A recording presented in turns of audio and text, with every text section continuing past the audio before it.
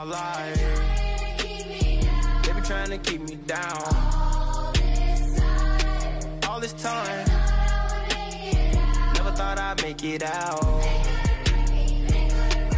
No, Welcome to Level Up with Adrian Cruz. no. All my life. Welcome back to the show, everyone. So today I got my buddy here, Taylor Peterson. Yeah, thank you. Thanks for having me, man. So I guess, is this your first time on a podcast ever? Yeah, well, I've been mentioned on podcasts, so I basically, I moved out to Denver, got connected with the whole like real estate, community in Denver, and there's a lot of bigger pockets, people out there in Denver. Dude, Denver is like the capital for bigger pockets. Oh yeah. So just got kind of immersed in that whole real estate game down there, and I've been mentioned on a few podcasts, but That's this is cool. my first appearance on one, so I appreciate it, man. That's cool, bro. So Taylor actually messaged me on Instagram because you're in town Yep. from, So right now I live in San Francisco. I moved out to San Francisco after living in Cheyenne for about 2-ish years. really? Yeah.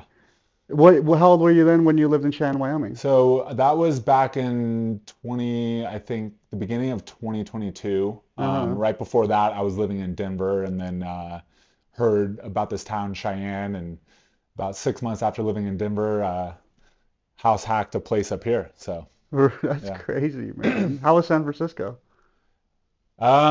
San Francisco, a lot of corporate jobs if you want to go that route. Yeah. But there's a lot to do. It's pretty central. You have Tahoe if you like skiing. A lot of outdoors. Lot of young people fresh out of college. So there's a lot going on. San Francisco, man. I went there once. It was pretty windy, bro, honestly. Yeah, They had like the crazy like high like the streets were like super like uphill. yeah, Yeah, I lots don't of know. hills. Yeah, lots of So hills. there's right now is like considered San Francisco's summer. Yeah. It's kind of a little bit opposite, but everything before and after about right now is just like fog and overcast all the time. And then you have to get out of like city, like center and downtown to go get the sunny stuff. But yeah, San Francisco is interesting. It's very extreme in like everything you could think of, politics, people, all that stuff. So Yeah, a lot of tech stuff going Yeah. down over there too, right? yeah, exactly. Startup companies, all that Yeah. stuff. So I technically work for what they call a startup right now. We're a little bit bigger than that, but yeah, it's fun. It's fast paced, just a different environment. They don't talk real estate out there. Really, it's all just that kind of stuff. They talk a lot of like crypto if you're into that Crypto. stuff. So, Yeah, let's not go into that hole. yeah, exactly. Well, yeah, so Taylor had messaged me and he was like, let's get coffee. And I was like, okay. So then we met up and then I was like, let's just put some mics on Yeah, and just talk normally and then just have a little conversation and see, yeah. just so you guys can see how these conversations go. Yeah, exactly. I know we've already talked a little bit before this, so it's probably better we rush to the mics. Yeah, exactly. That's what I was trying to get to. I was like, let's just pop in the mics. Yeah. But anyway, so you're in Cheyenne. You said you were looking at a multifamily Yeah. fourplex here in Cheyenne, right? Yeah. I been looking at that for about a year and a half now. I first attacked it with like seller financing. Has it been on the market that long? Yeah, so they put it on about a year and a half ago for about 550, and they've slashed the price. I think it's on for like 500 now. Wow. 495 is what they say. But, Okay. yeah, I first attacked it with seller financing, wasn't getting anywhere with that, and so now we're circling back with a little bit more of I might do some hard money, private money situation. Okay. But I'm not sure if you actually heard Fannie Mae and Freddie Mac changed their loan policies on multifamily. So you can't get a fourplex anymore? No, so a fourplex required 20% down. Wow. Right? Now they require 5% down, or you can put 5% down. So that comes Owner into occ, effect in no. like early November. Owner occ, right? What's that? Owner occupied? No, that's No? traditional. Oh, really? Yeah. Oh, So they interesting. lowered all that, and I'm assuming they did that with just where the market is. with interest rates and the low buying pool. So, Yeah. yeah. That's cool, man. So you're looking at that fourplex on Monday. Yep. Yep. Mutual friend, investor. Yep. So yeah, James Bowers. Yeah. Yeah. That's cool. Been super helpful. Great mentor. That's cool. Yeah, Can't that say- dude's smart. Yeah. I only have the best things to say about James. I actually found James off of Bigger Pockets. Did you really? Yeah. So Is he when I is he moved up pretty here and I active on got there? my first deal, I was, moved in there, fixed it up all by myself. And then when I got done about 3 months into that deal, fixing it up, I was, okay, let's start plotting for the next one, Right. up here in Cheyenne. And so I was just scrolling around Bigger Pockets after I bought a couple books, and they have the whole tab with like agents, Mm-hmm. and I was like, let's just see if there's anybody in Cheyenne that There's kind of one has guy. the same mindset, right? Yeah, and so literally there was one guy, That's so funny. James Bowers, and shout out James Bowers. But yeah, ended up messaging him, got a beer with him over at the brewery right here across the street. Okay. Yeah. Albany or something, right? Not familiar with the name, but Well, did they have like a railroad track or? yeah, Okay, it's okay. kind of tucked back there. Yep. I forgot the name of that one. Yeah, but I guess James does a bunch of commercial stuff too. Yep. So, Mm-hmm. but yeah, James was the realtor on my last deal, Okay. and has been super helpful. It's nice. Yeah, we're just trying to figure out where to go next, and I think this fourplex is what I want to attack. So Hell yeah, stack some Yeah. assets. yeah, I'm renting by the room in every other deal. So That's cool, man.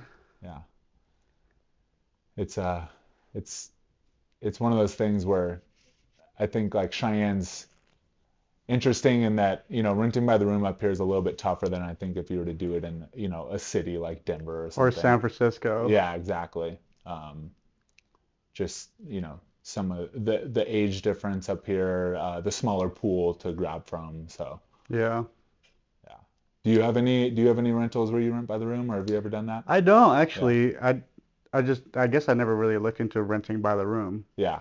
Yeah, I just feel like it's just for the headache and Yeah. the extra $300-400 Yeah. bucks isn't worth it for me. Now it could be worth it for somebody else, but Yeah. for me it's just Yeah. it's a lot of work. Well, and I think that's where like you and I are a little bit different in this investing, right? Yeah. Like you're from what I could tell more of on the flipping side. and Yep. I'm Mhm. trying to buy and hold. Yep.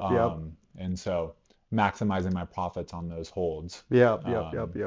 But that's why I want to get into this multifamily deals, because the renting by the room is more of a headache, like you said. Yeah. And I'm starting to realize it's not worth that extra, like you said, $300-400. Yeah, So, $300-400. yeah.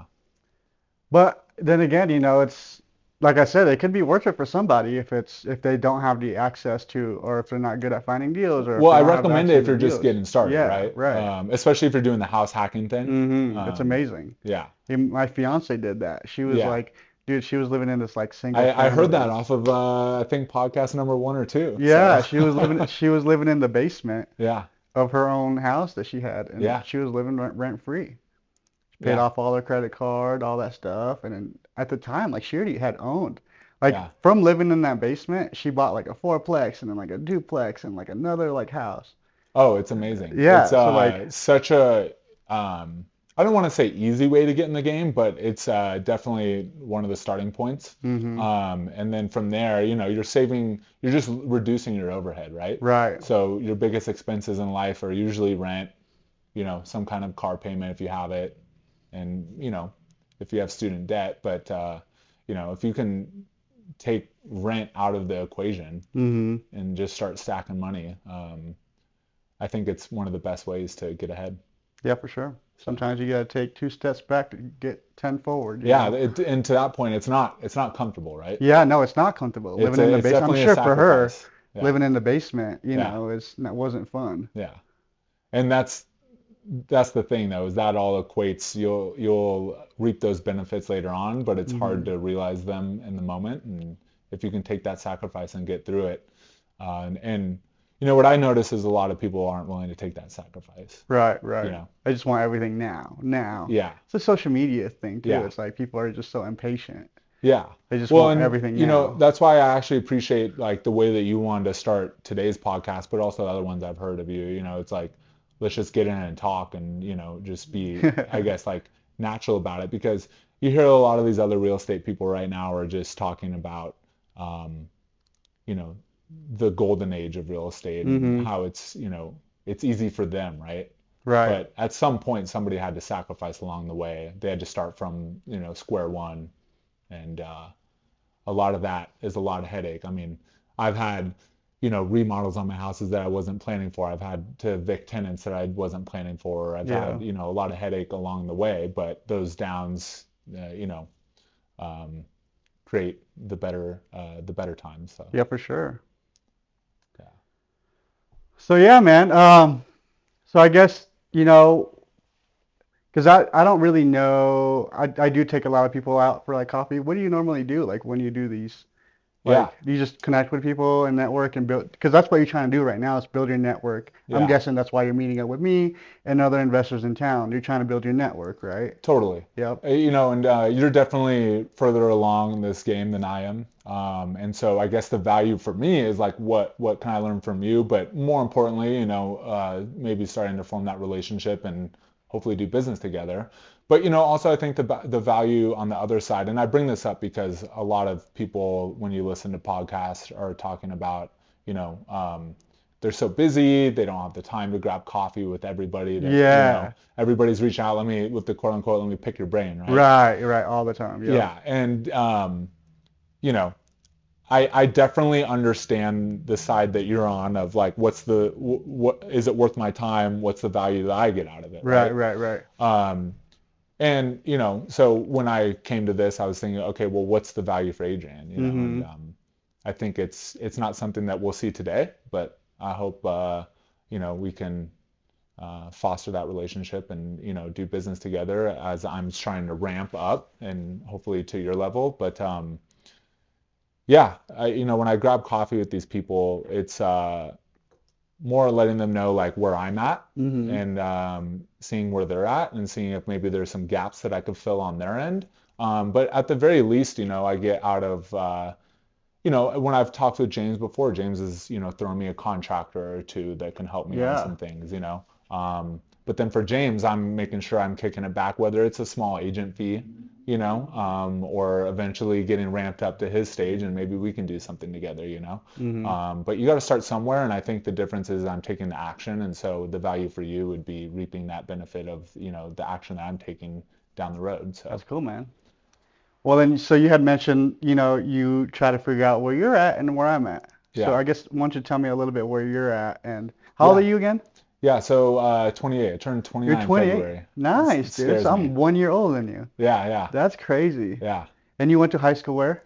Out in Sacramento, called Granite Bay. Shout out Granite Bay. Wow, Yeah, Sacktown. yeah, yeah, yeah. Have you ever been to Sacramento? My sister actually lives in Burbank, so every time Okay. or not Burbank, Fairfield. Yeah, So I think we either fly into Sacktown or yeah, yeah. Burbank or one of those two. Yeah, Sacramento for the last couple of years has been like one of the hottest markets in real estate. Um, All of Cali though, right? what's that? All of California though, right? Yeah, I mean, California's just a different game, right? Yeah. It's an appreciation game in a lot of ways. Hmm. I have a friend that is, renting out a house and they're paying less than what the mortgage is, right? But that owner is basically banking that in 2, 3, maybe 5 years that appreciation would have ramped up enough to Hmm. where it offsets all that, right? So, but yeah, Sacramento's great. Because it was the hottest market for the last couple of years, it's now it's hurting. It's hurting. Yeah, Yeah, it's a lot of those big cities, like Scottsdale and yeah, LA and yeah, San Fran and Sacktown yeah, and Nashville and Austin. They're kind of on their way down right now just because of how fast they went up in value, right? right.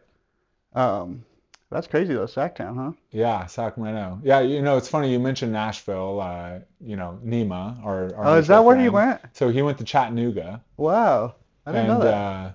I guess like that brings me to like how I got into Cheyenne, right? If Mm, you think about like Cheyenne, Yes, so it's just a small town. It is, but it's like if you think about like where the epicenter is of all this, right? The big cities, like for Sacramento, the epicenter you could argue is like San Francisco, and Mm-hmm. for Cheyenne, the epicenter would be like Denver, right? What I Right. mean by that is like, you have these cities with a lot of young people, and it's expensive, and eventually they need to, maybe move out of the city or go further into the suburbs, go a little bit further away, and so. Mm.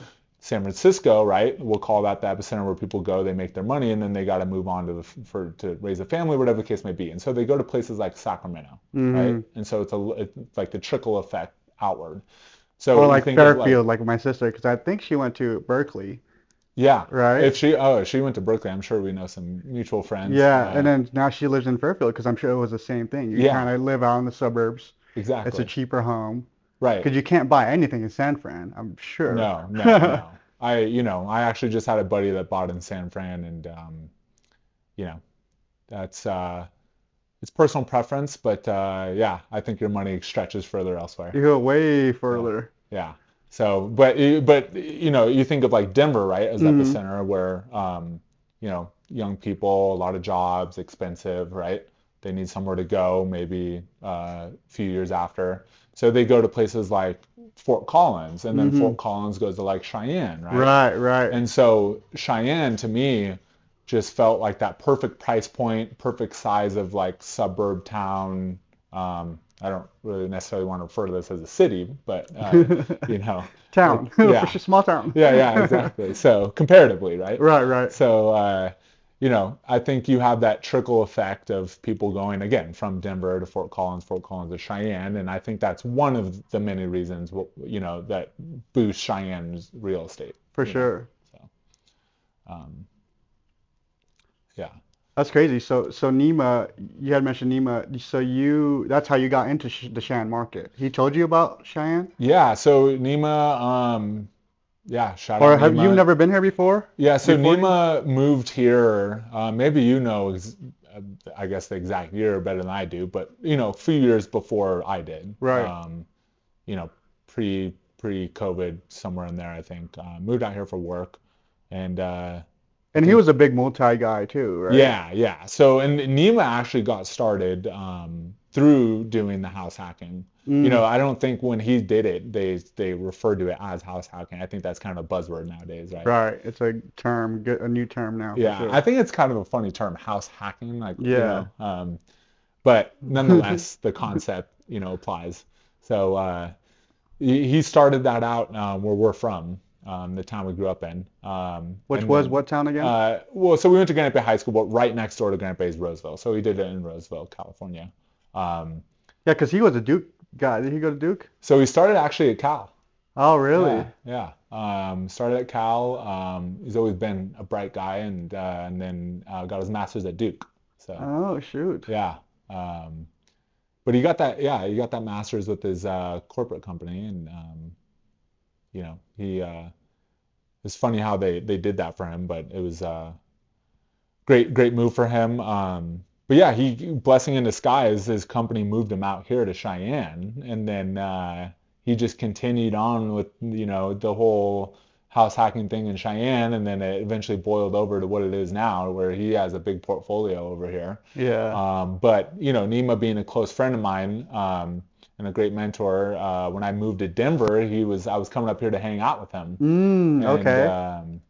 there's a few times that we were supposed to hang out with you, but I think he was putting up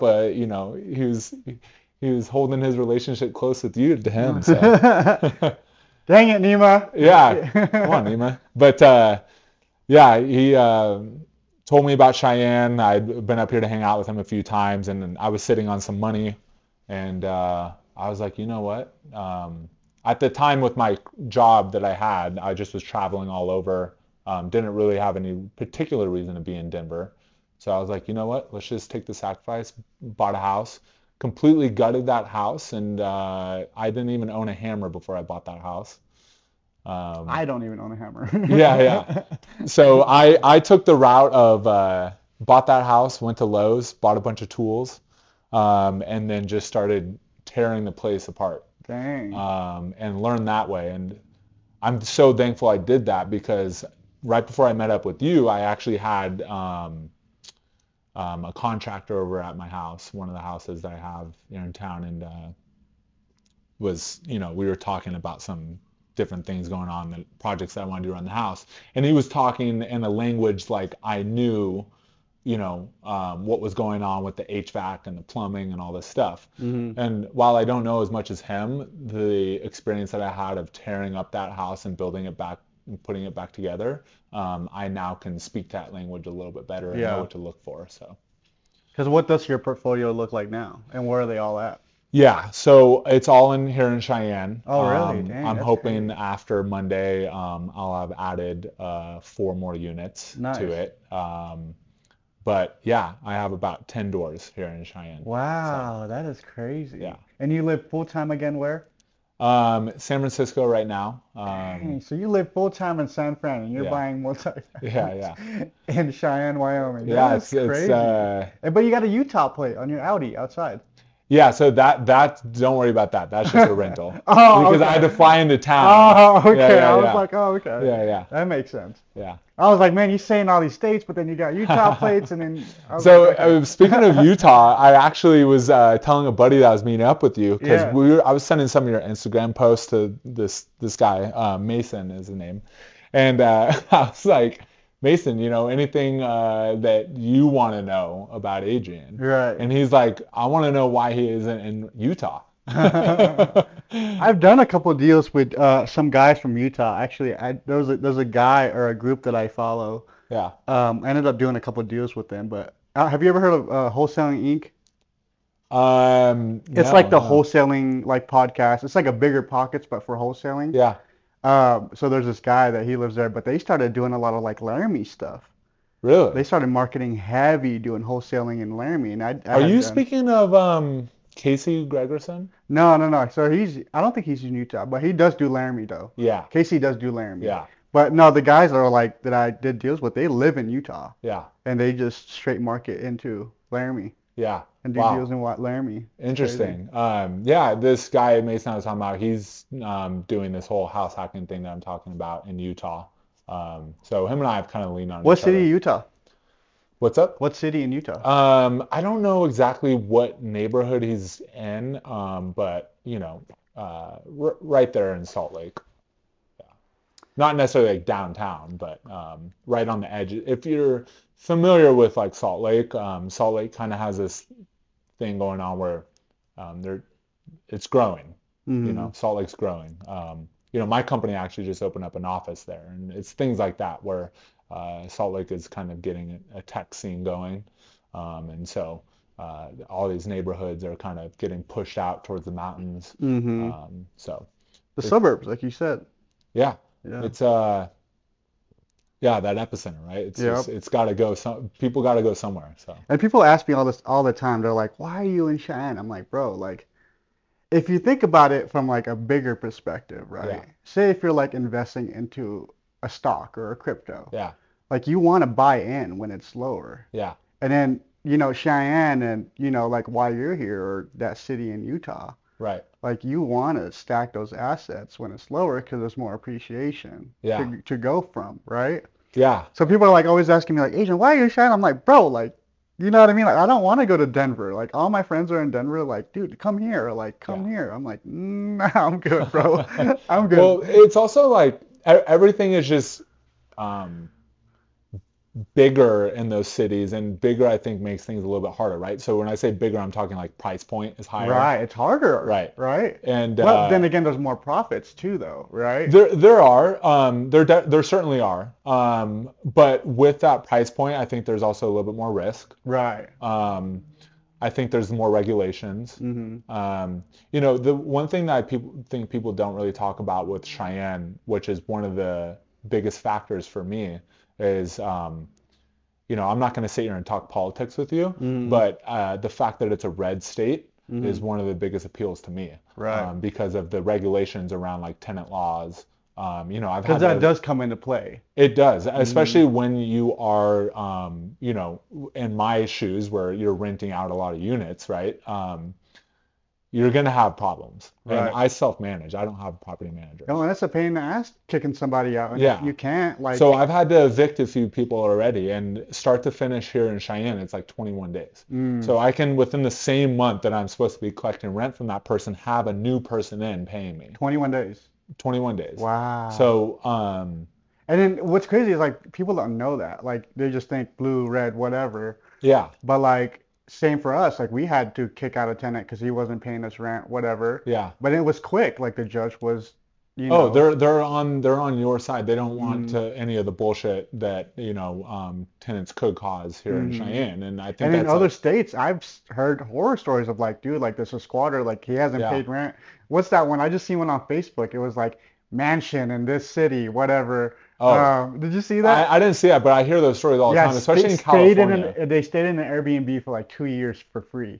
But he couldn't, the owner of Wow. that mansion, and this is like a $15 million mansion Wow. in California. I Yeah. don't know, it was like, I don't know, Hollywood Hills, somewhere crazy, Beverly Hills. Yeah. One of those mansions, someone stayed in there for 2 years, couldn't get him out. Yeah. Wow. Dude, That's something that, it definitely goes on.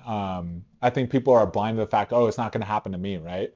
it happens to, if you're a landlord, it'll happen to you at least once. Oh yeah, I mean not just tenant things like all the HVAC going out, anything you can think of, like it's Right. gonna happen to you, but that's part of playing the game, right? But yeah, in California, I think like start to finish to evict somebody, if you're lucky, is like on the low end of like 90 days, something like that, right? So again, not here to talk politics and where people stand, but it's when you're putting your money somewhere, and you're investing, right? When you invest, you don't want to just pin the tail on the donkey blind kind of thing, right? Right, right. You gotta think about what is, my entrance and what's my exit, right? And so, And all your risk, right? right, right. And so I think Cheyenne like has a lower risk margin, not just again from a price standpoint, but all the different laws and regulations going on in town, that help, people like you and I. So I try not to say I'm from California out here, but yeah. Yeah, so actually, if you didn't know, actually, when I first came from the Philippines when I was 10, Okay. we moved straight into Salinas, California. Okay. And then from Salinas, we moved to Riverside and then Moreno Valley, SoCal. Yeah. And I moved out of California when I was like maybe like 15 or 16. Okay. Yep. So I wouldn't say I'm a Cali boy, but I was there for 6 years. Yeah, yeah, yeah. I mean, I definitely have right here on my arm, it says Cali Love. Okay, nice. Yeah. Because all my friends had it. So I was like, I Right, thought it was cool. right. That's funny. Yeah, California's great, man. It's great. It's expensive. Oh, it's It super is. expensive. You pay for what it offers, though. Yeah, so like for example, your fourplex that you're buying here on Monday. Yeah. What is that what is that fourplex if you did buy it where you're at? Where you say Sacramento? Like how much is that? So Sacramento is when Or we're San talking. Francisco. San Francisco, you live full time Yeah. there. How much Yeah. is that fourplex in Well, San because I Francisco? was gonna say like Sacramento is the place I would recommend to go if you were gonna get into real estate, because the price point is fairly low comparatively in California. Hmm. But still, a fourplex in Sacramento, I mean, I'm just gonna go off the top of my head, more north towards like $1 million, right? That's crazy. You can probably play in the 800,000 range, depending on the neighborhood you go into. Would you cash flow? No. You just strictly Especially at these appreciation. interest rates, no. Yes, strictly appreciation you're Yeah. hoping for. Appreciation, or Tax you're, deduction, putting a large down payment. 1031 into something. Yeah. Maybe doing, what's that called when you get the same interest rate that the last seller had? Assuming Yeah, the loan. you assume the loan. Yep. There's a lot of different avenues to get creative with, but yeah, you're not going to cash flow. That's crazy. If you are going to cash flow, it's going to be eaten up by your maintenance costs and stuff. So essentially, Break you want, even. yeah, you're going to break even. But yeah, whereas like I think, back to Cheyenne, like Cheyenne has that price point too, where rents are high and prices are low. Mm-hmm. So. And prices are skyrocketing. I'm sure you've witnessed that. You've been in the Dude. game since I think what, 2015? I think like 2017. Yeah. Yeah. So I mean, still not that long, Right. you know. But But yeah, I definitely have seen it, dude, skyrocket too. Yeah. You know, my first house was like 180. Yeah. That's cheap. The first house that I bought here in Cheyenne, I think the last owner bought it, yeah, right around like 200, and I Dude, ended up buying it off him for like 315. I literally just bought a house yesterday for $91,000. Yeah. Single family, Yeah. you know, one car Wholesale deal? garage. Yeah, it was we got it out wholesale. Yeah. And it was one of my guys that went knocking on doors and stuff. Yeah. And I mean, yeah, it's a piece of shit, but dude, Yeah. you ain't gonna find a house in California for 90 grand. No. No, you're not. Nothing for 90 grand. You're not. And I talk with a lot of my friends of, you got to put your money outside of California. Hmm. But, back to that whole sacrifice, you know, they're just not willing to do it maybe right now. But I Yeah. think hopefully if I continue down this path and this journey, and my buddy, Mason out in Utah, we're all kind of rolling the same friend group. But if, he continues down that path, I think people will see. I think a lot of people, they want to see somebody doing it first. Yeah. You're like, So you go first. yeah, exactly. Did you have that for you? Was there somebody before you that you kind of looked up to in that sense, or did you just jump right in? Here in Cheyenne? Like when you started back in 2017, was there maybe somebody that you were talking with or knew that was doing wholesaling or flipping? You know, a lot of it was just virtual stuff. Yeah. Honestly, like, because I remember when I was like getting started, um, I was flipping cars. Yeah. And then like I just didn't know what to do, so then I did stumble across wholesaling and the Wholesaling Inc. podcast and the Bigger Pockets, Yep. and then I kind of just took a step back and just looked at what if is there any wholesaling that could happen in Cheyenne, and Yeah. there was like maybe until today there's only like 3 or 4 wholesalers here, like crazy small amount. Yeah. But no, I didn't really have anyone to look up to. Just it was all just social media. Yeah. It was just just the people doing it in Phoenix, Nashville, San Francisco, whatever, Denver, that Right. were doing it, and no one was doing it here. So I'm like, okay, like if there's no one doing it here, I can do it here. Yeah, so for me, like Nima, you could say that was kind of my like mentor, or the guy Hmm. that I looked up to. But well before Nima was doing it, I was still all over the Bigger Pockets podcast. Yeah, yep. Like I don't think there is a podcast on that I haven't listened to, right? Yeah, I feel like I need to go back into it, but ever since like Brandon left, Yeah. my interest level has kind It's of so gone funny down. you say that because the podcast has gone down in my Dude, opinion. yeah, because like Brandon was cool. Like he was a good host. Yeah, totally. And I think it's gotten to a point where, I don't want to sound like I know it all or I'm well ahead of the game, but I'm kind of at this point now where I'm past the beginning stages of like, how to buy your first house, how to Yeah, house now hack. it's like action time. Like now, Yeah. like we did consume those not that all that knowledge in the first whatever, all that knowledge we listened to the podcast, and Right. now it's like action time. Totally. And I've started to take that action. I'm continuing to ramp up that action. And Hmm. now it's combining that action with like strategy around, okay, there's so many routes and avenues I can go with. Not only Hmm. because I have the ability to do so via, money and the finances, but, the network that I've grown, some investors that I know, people that are interested in what I'm doing. It's one of those things where now it's, yeah, action combined with, the other day I was sitting down and looking at an Excel spreadsheet, getting a little bit more strategy around Yeah, like right. numbers and how to move money. Dude, you have to know that stuff. Yeah, yeah. That's So, funny you say that because like in my first couple of years, I wasn't that guy. yeah, Like looking at spreadsheets and like having these like crazy data tools that we now right. use. But that, dude, that helps so much. It does. And I'm not even an Excel person. Right. I've actually just straight up asked people like, hey, do you have like a template you could just share with me? Right, and then same thing from mine. Like my Excel Yeah. spreadsheet is from another flipper. Like I Right. just plug and play. Right, exactly. And you could tweak it along the way to like what fits your strategy. Right.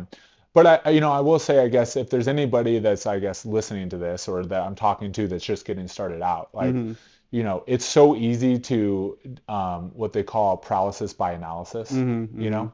Yep. And I had that for many years, which is why I got started when I was like 26. If I didn't have that, I would have got started when I was 20, 21, Right. But I was like overthinking the numbers. I was looking too much into the deal and the risk and borrowing the money.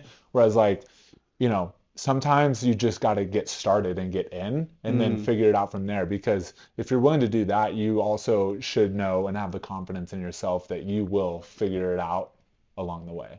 Yeah, that's like one thing that Wholesaling Inc. always said was like, it was like imperfect, I don't know, some imperfect actions or something, just whatever action, right? Right. Or like what he usually says is like build your parachute on the way down. Yeah. Like jump off the plane and just build your parachute on the way down because you won't get it right the Yeah. first time anyways. It's like, No, and even at your stage, I'm sure you still come across speed bumps Dude. along the way, right? And you're still like learning and stacking on your tool belt, right? I learn something new every day. Right.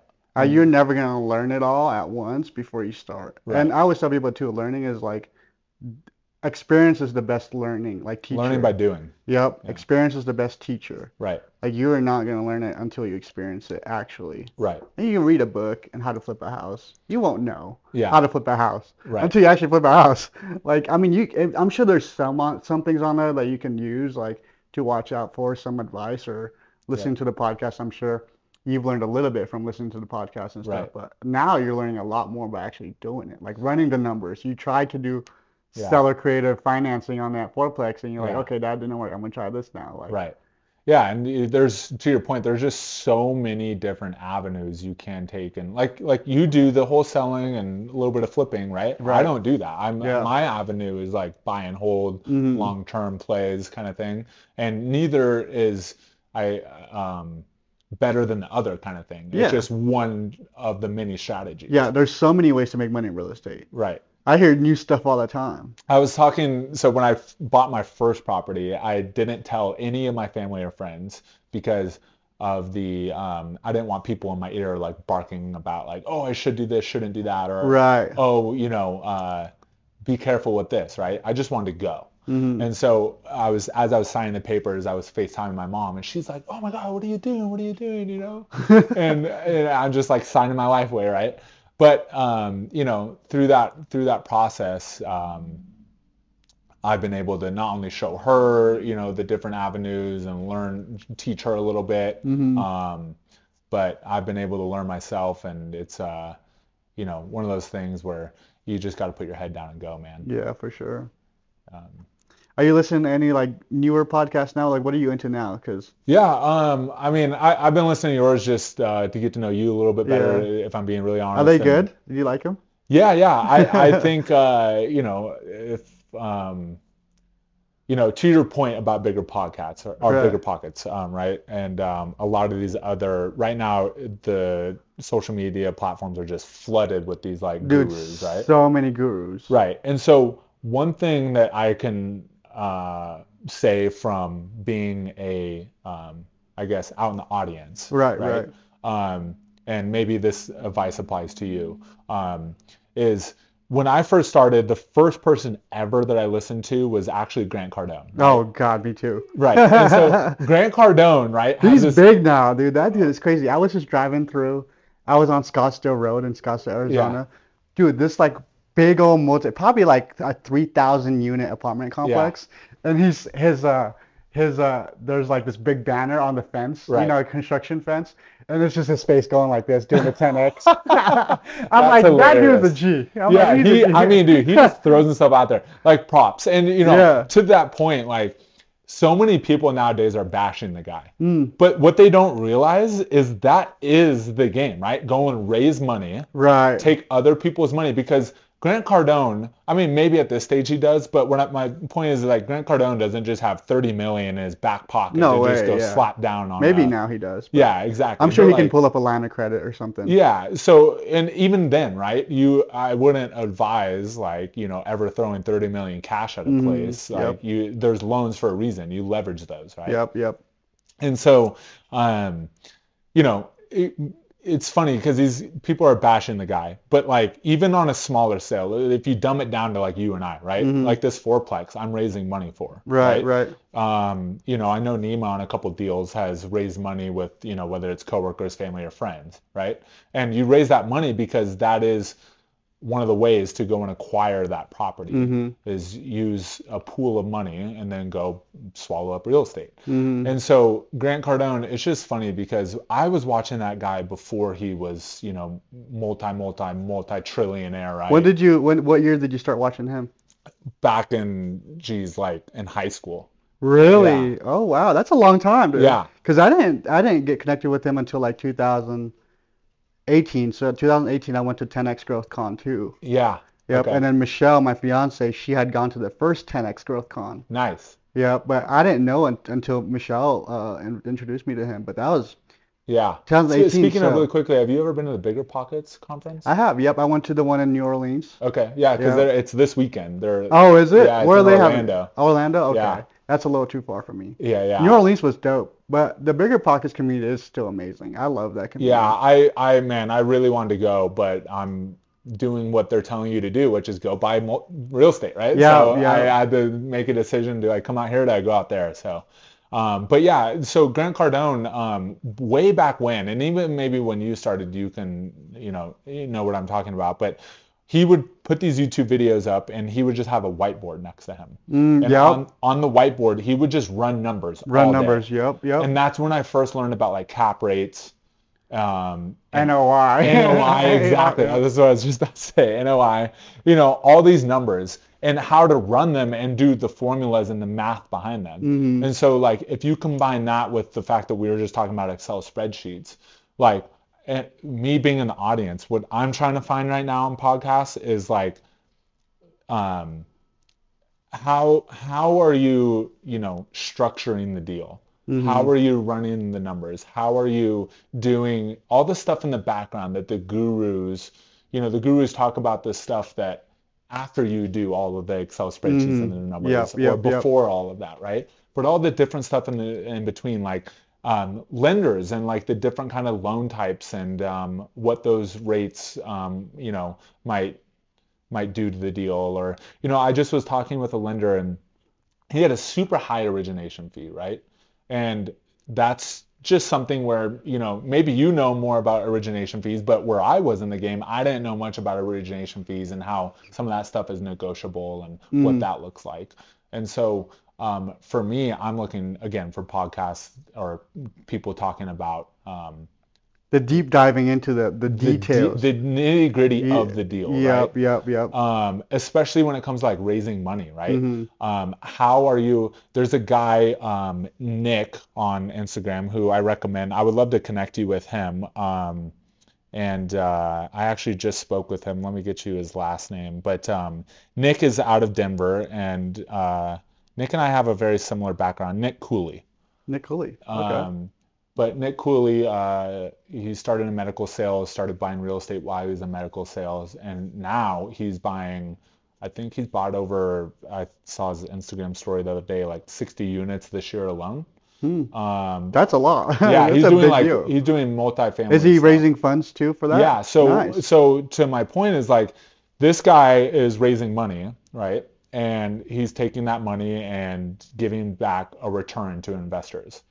Whether that be, you know, I think he had, you know, this is all public stuff from Nick. I'm not, you know, going to speak for Nick, but Right. Nick posted on his Instagram that he gave a 20.5% return to his investors on a 9-unit deal that they just refinanced out.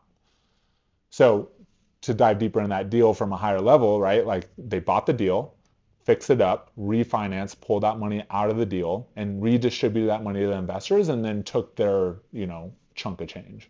Right? Yeah, and I think that's one of like the biggest like arguments, not arguments, but like right now I feel like there's so many people raising funds and they don't know that they don't really get paid until someone does refi out or they sell out. So yeah, But exactly. like on the cash flow levels, I don't think it's hard to cash flow on those multi-families and big numbers. Right, yeah. Their play is going in that deal, adding value, whether that's fixing it up. I know on one of his deals, from what I've seen, they're, you know, literally adding a whole nother it's like we'll just call it 20 units, and they're separated by like 10 unit buildings. Okay. They're like building a whole nother 10 unit building on the property. That's crazy. And that's how they're going to raise that value from, we'll just say, call it 2 million to 5 million. Right. And then they're going to go and refinance out of that deal.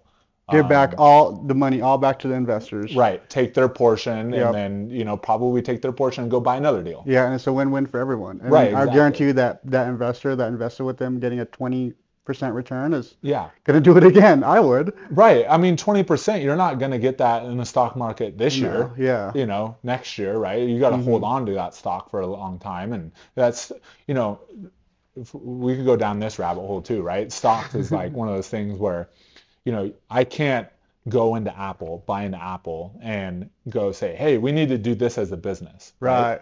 But I could buy a piece of real estate, go in there and say, hey, you know, we should add Value to this. to increase your own value of the And asset. I'm Yep. forcing that appreciation by Right. the work that I'm putting into Exactly, it. yeah. A stock, I can't do it. I'm hoping Apple does that. Right. But again, it's just a hope. It's not on your hands. Right. That's the tough part about assets, or not assets, stocks and real estates. Right. That's why I love real estate too. 'Cause Yeah. go I in there- actually just stopped putting money into the stock market. That's how I got started with investing, right? But you gotta diversify a little bit though, right? Yeah, and I guess I should back up and say I stopped putting money in the stock market because like I'm putting all my funds into like the value adds of my real estate, right? Yep. And so, whereas, you know, I could be putting some of that money into the stock market, but then that would slow down some of my deals, because I'm just not at a point right now where I'm just super liquid. Same Right. for me. Like all my money is always working. I need that money working all the time. Yeah. It's Like that's the tough part about my business is because like I'm always kind of broke. You know, I mean I have Yeah. money, but as soon as I get like $100,000 check, I'm buying the next deal. right. I'm buying the next deal. Right. I'm buying the next deal. And that's something where you're putting your head down, and you know you'll reap those benefits, you know, Down the road. They're not going to be seen tomorrow though. Right. You know? Right. And that's the sacrifice. It gets pretty stressful though. Sometimes I'm like, man, I should just pull out and put it all in the stock market and just chill. Yeah, I'm not even gonna lie. Like my last deal I did, I literally took every penny that I had and I put it towards that deal, right? Yeah. But that doesn't mean that I'm like I'm not poor. Yeah. Right? I'm temporarily broke to We're all temporary broke. you know We're always temporarily broke to eventually like have that upswing Right. of that investment, right? And you know, I'm feeling that one today because I did that. Like I'm cash flowing, right? And so, and I know that money is not going anywhere, right? Right. Essentially, you could look at that house as like just another savings account, Exactly. right? That someone else is paying down too. Right, exactly. And Yep. that money is still there. I could go and get that money. It's not liquid. I can't go get it tomorrow. Yeah. But if I needed that money, I could go and sell that house, refinance, whatever the case may be. And that's what I'm saying is like in 10 years, I will reap that benefit when I do go and sell that house or do refinance. Sell it all and retire. Right. That's our exactly. goal is like, you know, stacking up rentals too. But soon, hopefully one day we'll just be able to sell all the portfolio and just chill. Yeah.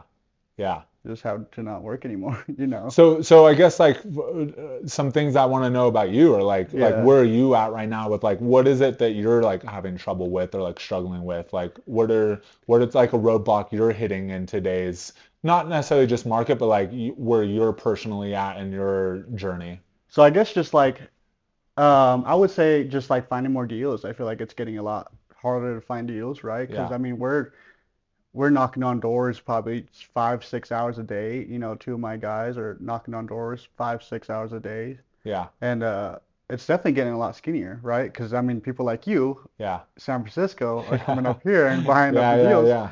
So I mean, you know what I mean? So it's just like I feel like it's always going to be a problem. It was a problem when I started, Yeah. right? So it's like I feel like now I got to figure out, you know, how to, and that's why I'm kind of like trying to get bigger on social media, is because I know there's a benefit to having a big network, right? Yeah. Because if I look back at the gurus, right, and I'm not saying I want to be one of those gurus, but those coaches are getting deals Yeah. just by being the guy, Right. right? Like they don't have to go door knocking. They get a phone call and they're like, yo, like Adrian, I got this deal. Yeah. I want to be that guy.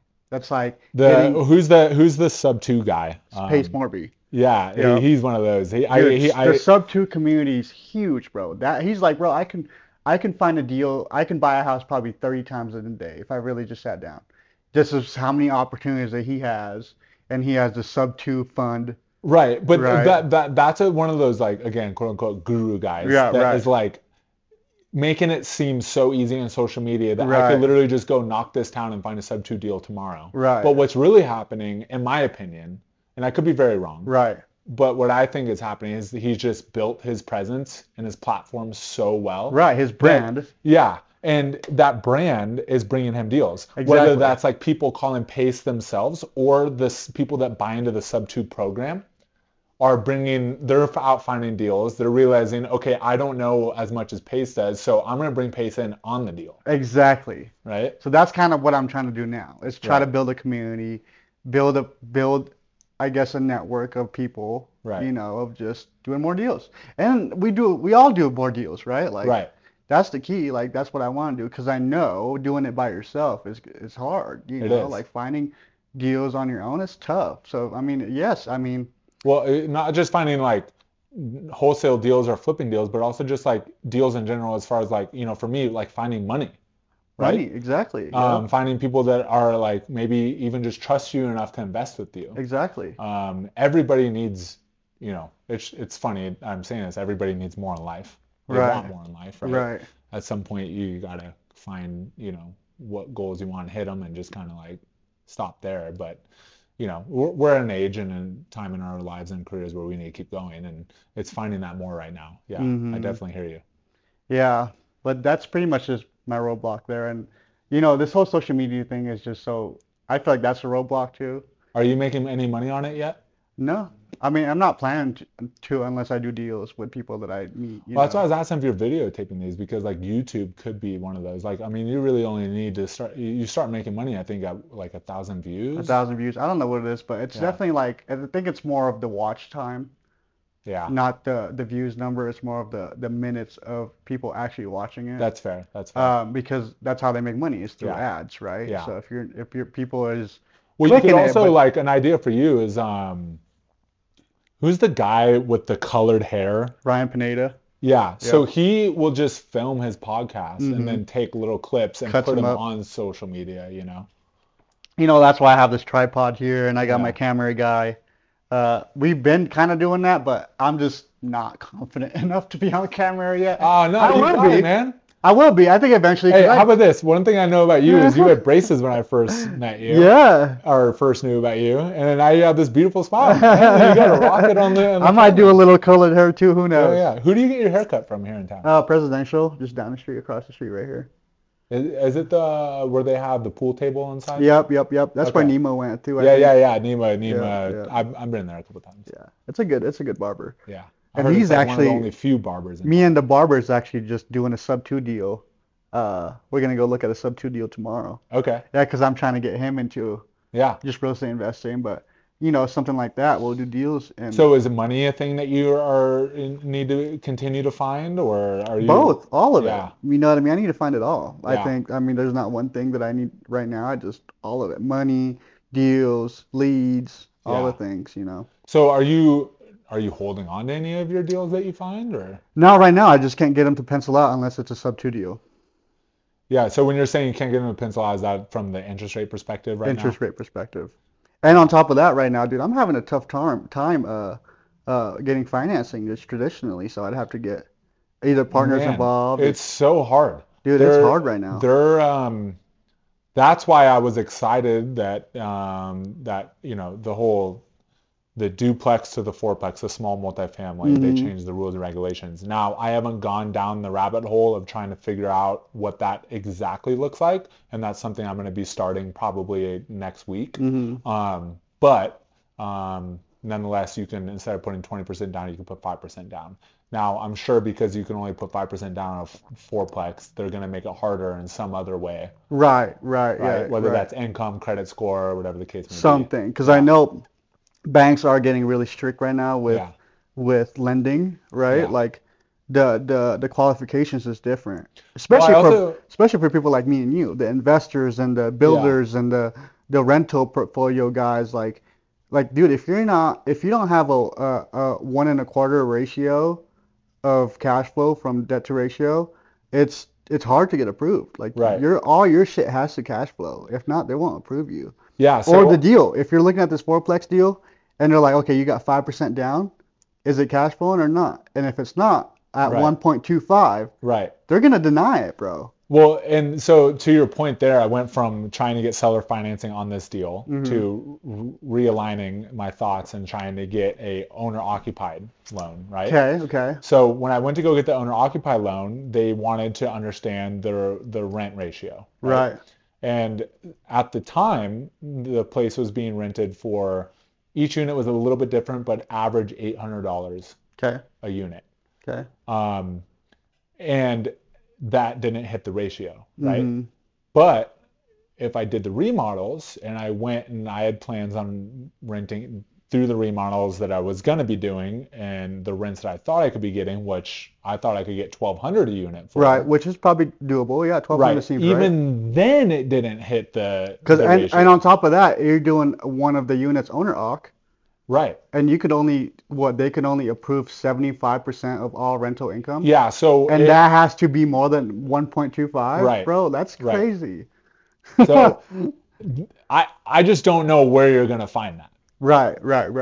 You know. And that's why, like the sub 2 thing, that's why Pace is blowing up right now, because it's like, I mean, it is a good tool to have under your belt right now. It is. So the last deal that I did was just a single family right off of Ontario. Ontario Avenue. I did a couple flips there before. Yeah. So that one I took a little bit different of a strategy. That one was rent ready. Okay. I didn't have to, it's a place where when I decide I want to go sell it, I can do remodels to increase the value, but it's movable, move-in, rent ready right now. Right.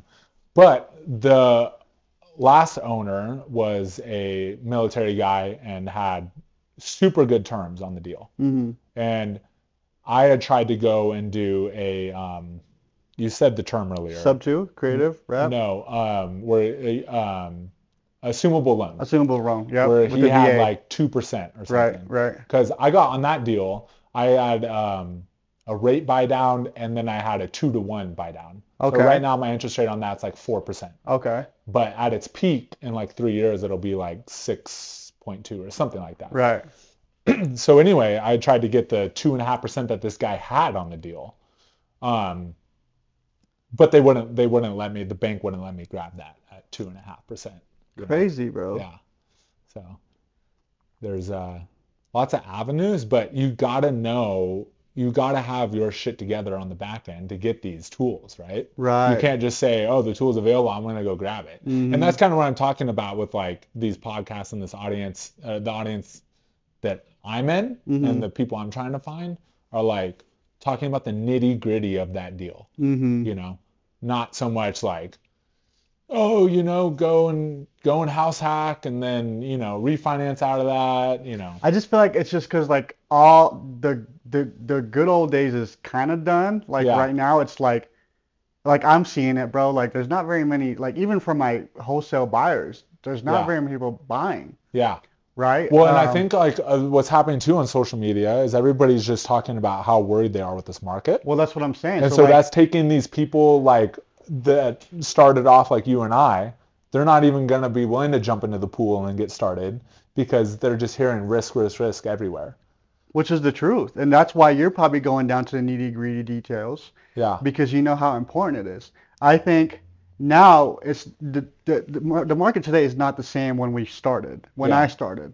Bro, I was buying a house. That shit would go up. If I did spend 20 grand, 30 grand more on my rehab, I'd be fine because it appreciated 50 grand. Right? So but now you actually got to know your shit. Yeah. Like you got to know the spreadsheets. You got to know how much you're putting in. You got to know how much everything is. All the nitty-gritty stuff. You got to know. Because like I said, all those good old days in real estate investing, it's not here anymore. Like now you got to actually know your shit. A lot of those guys on social media did build themselves up from the last 2 or 3 years where everybody was winning. Everybody was winning. But you were not only in before that time, but you also you could tell you're a grinder. You know what I mean? Oh yeah. I'm in the trenches every day. Yeah. So it's whereas these other guys, I think they're just taking the fact that they, got lucky, if you will, off the last 2 or 3 years. Yeah, they bought a house and then it went up $200,000 in value. Right. Now, what I will say though is I don't think you stop, right? Right. I think like you just have to realign your strategies. And that's going to be with any market. And get back to the basics, right? Yeah. And, like I said, the biggest thing right now is like you just don't know what's going to happen. So you got to run your numbers 3 times. Right. Run and all maybe your add options. on, be like super conservative, right? Like add on the fact that like, let's just add another 10% on this number just for our room for error, Or like yesterday I was doing numbers on a flip. Like I had one realtor said that the after repair value, after it was fixed up, was like 245. Yeah. Right? He was like, yeah, you could sell it 245 fixed up. And I'm like, nah, I'm gonna put my number, which is 225. Yeah. I'm doing lower numbers. Like Yeah. back then, he would tell me 245. I'd be like, okay, Yeah. I'll sell it for 275 actually. But now it's backwards. Right. Now it's like, okay, I'm gonna sell it for because we're going into the winter months, and then interest rates are still gonna keep going up. Right. I don't think it's gonna go down until June, July. In my perspective. And I'm not even banking on it going down, to be honest. And that's what my a couple of my buddies and I talk about, right? Right. Which is why I think you got to keep going, because Right. this is all temporary, first of all, For sure. right? But also, second of all, like, okay, interest rate. Let's say I buy a house today, and we're talking, rough numbers. These aren't the exact numbers, but I buy a house today at 8% interest rate, right? Let's say that goes to 10%. Well, then I look like a genius because Right. I got 8% while these other guys are getting 10%. Right. Well, in return, right, if I get it at 8% and it falls down to 6%, then I'm just refinancing and I'm pulling that money out and I'm getting a better term, Exactly. right? So I think there's still great opportunity out here, but with a lot of the people being scared and, worrying about the risk, it takes away the buyer pool, takes away the seller pool. It takes away the people that want to invest with like passively with their own money, It takes away the money from us, And so everything's just smaller right now. But again, I don't think you stop. Dude, you don't stop. Yeah. And last week I was getting discouraged Yeah. because we were out door knocking all week, right? We didn't get shit. But it was like, fuck, dude, we just kept going. And then this week, yesterday, we locked up a deal for 90K and we locked up a deal for 120K. Yeah. So it's like, Yeah. that's with anything in life, though. Well, so that's kind of why I asked, like, if you, like, with times like these, you're not wishing that maybe you had some rentals that were cash flowing on the side to keep you going, keep you fueled?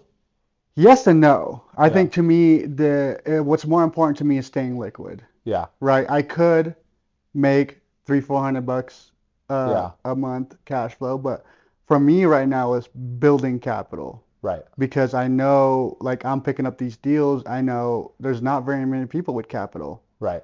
Right? And I know the opportunities for people with capital is going to be, it's going to climb to the top, and I'm going to see them probably in the wintertime. I would say December, January, February, March, I'm going to see a lot more deals because, they're just going to be out there. This is going to be out there now, because people are going to need money. Yeah. Inflation's through the roof. The last thing I want to do is not stay liquid.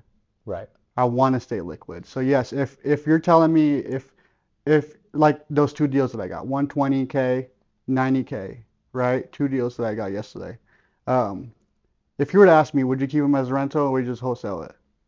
I'd probably just wholesale or flip it. Yeah. Get my money out, and then so in those winter months, I'll be able to be stress-free, Right. right, and have the capital to buy more deals, Yeah.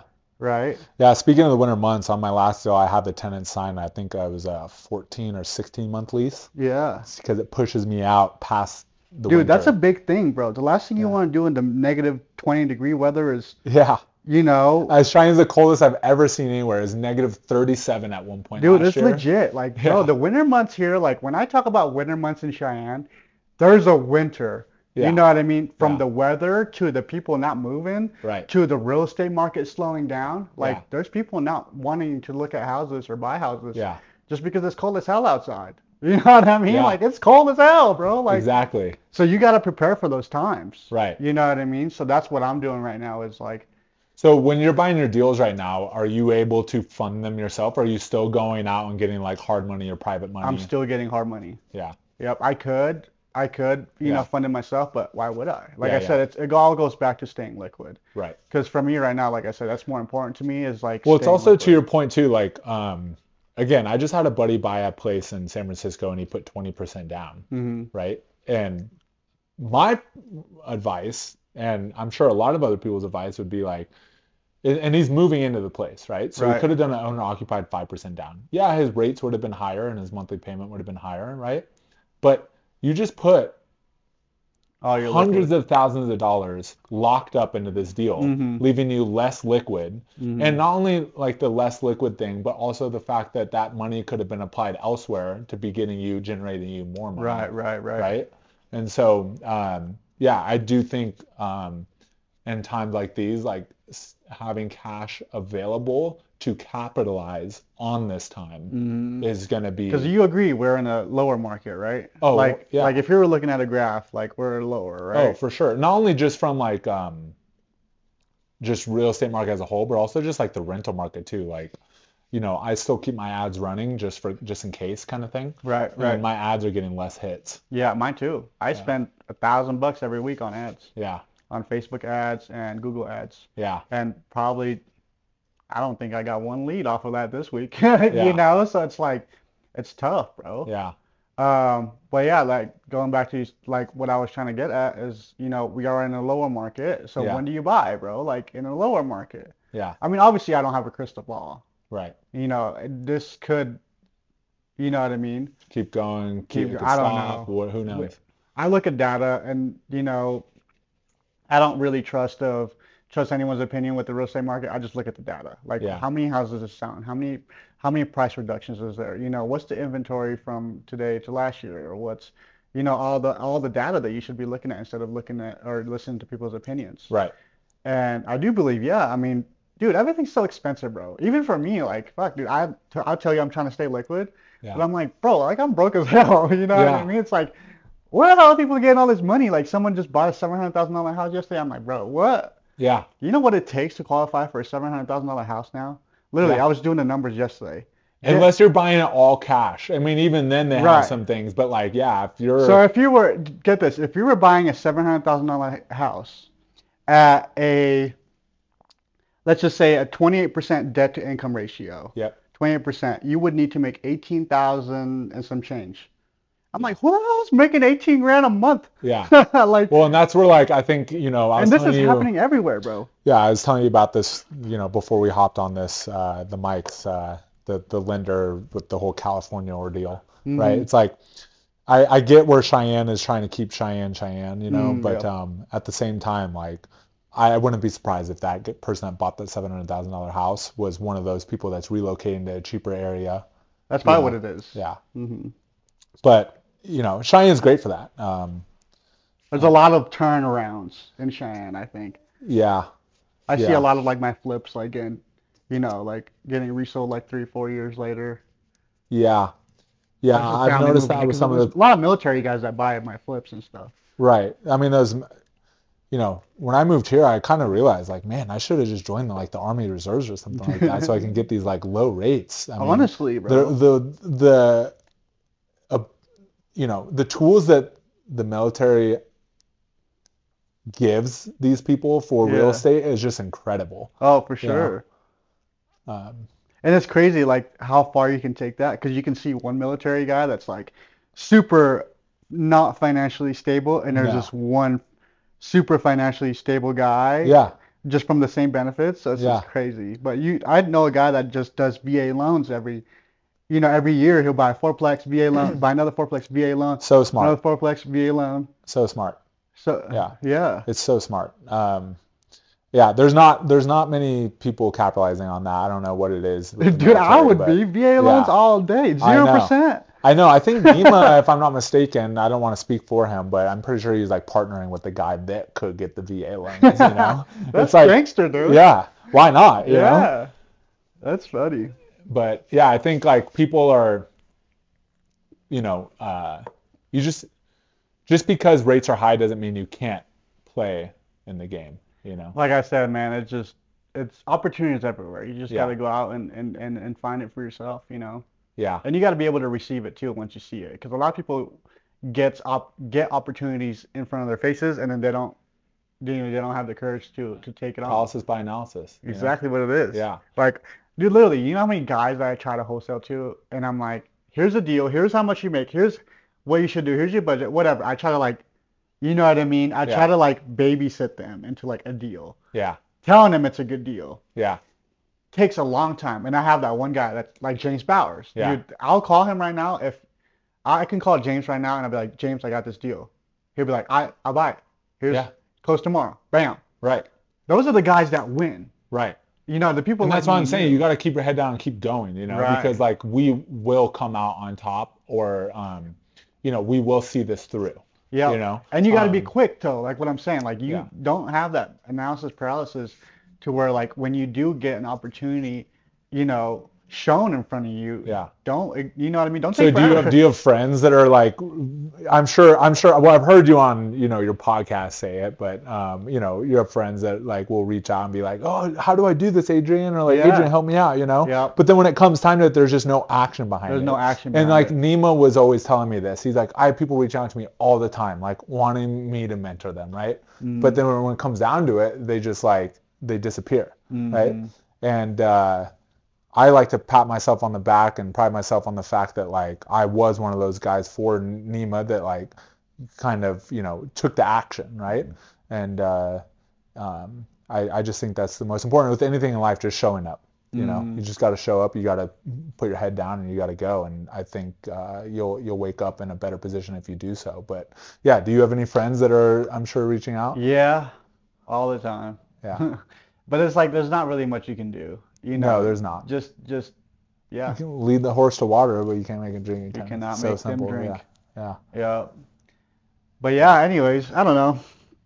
It's crazy. Yeah. Are you partnering with people on deals? Are you So I did a lot of partnerships this year. Right now, I'm not saying I probably will again, but right now I'm not. I'm only just doing. When you were partnering, was it from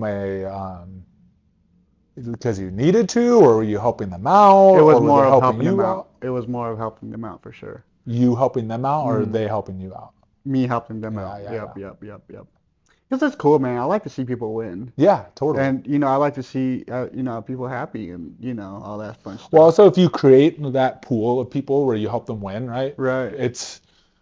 I wouldn't do it because you expect something in return. Right. But I can almost guarantee you that it will come full It comes circle. back around. Yeah. Like those people that I partnered up with this year or last year and the year before, I mean, they're like good friends now. You know what I mean? Yeah. So it's like, so I feel like I would be willing to do that again, but I was just so focused on, because the deals are, like I said, getting thinner and thinner. Yeah. It's harder and harder to find. So right now it's like the less people, the less slices of the pie that I have to give out better right now in this market. For sure. And honestly, a lot of it comes to do with I don't like losing, especially when it's not my money. So then for me, I'm not as confident as I was when the market was booming to now. So I wouldn't be comfortable being like, yo, Taylor, like give me 20 grand, I'll give you a return. Yeah. Because I don't know. I don't have a crystal ball. I can lose that shit, bro. Like, Yeah. I literally just lost some money on a flip right now. Like, Yeah. And I have never lost money until this year. Yeah. So it's like, right now I'm kind of just like taking it back to the basics. If I do have someone hop on, I want to make sure they win. So it's funny when you talk about losses because at some point you were going to come across that, right? Like, bro, it was bound to happen. But literally, I've done hundreds of deals. So it's like, yeah. For me to have a couple losses, 1, 2, that's really not that bad. Well, so there's a guy, he was on like the whole, again, quote unquote guru, but he was on that TV show where they do all the like flips on like. Flip or flop? Yeah. Was it Tarek? Who? Tarek. Yeah. Yep. So Tarek came on Bigger Pockets one time. Yep. And he was talking about how he actually, in his business plan, when we're talking about the numbers on the back end, like Excel spreadsheet, all this stuff, right? Right. When he's looking at his business holistically and he's getting down to the numbers, he actually builds into his numbers losses. So crazy. he expects that he has a certain percentage of the deals that he does as losses. Because if he's not having losses, he's not doing enough deals. Is his whole strategy, right? Right. So, for example, I believe that to an extent. Totally. Yeah. But like he's also doing this on like a scale that is just, somewhere where maybe you hope to be, but Crazy numbers, bro.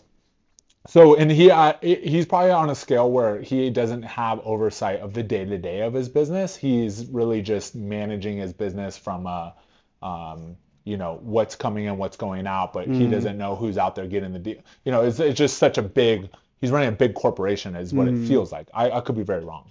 Right. But my point is like for every 10 deals he does, he expects maybe one of them to be bad, but the 9 of them that he does that are good completely make up and wash out that one, right? Yeah.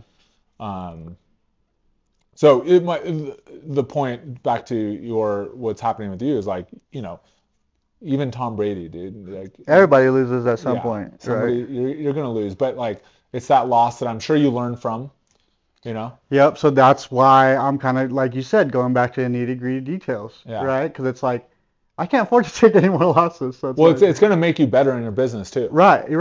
Just running those numbers 3 times more. Yeah. Being safer, buying deeper deals to where the appreciation and the financial benefits it's just so amazing. If you don't mind sharing, like what was the one thing you learned on that loss, or like what maybe had gone wrong that you could have caught, or when you're doing a deal going forward? Just being overly optimistic, just thinking that the market was going to keep booming like the way it was, and it didn't.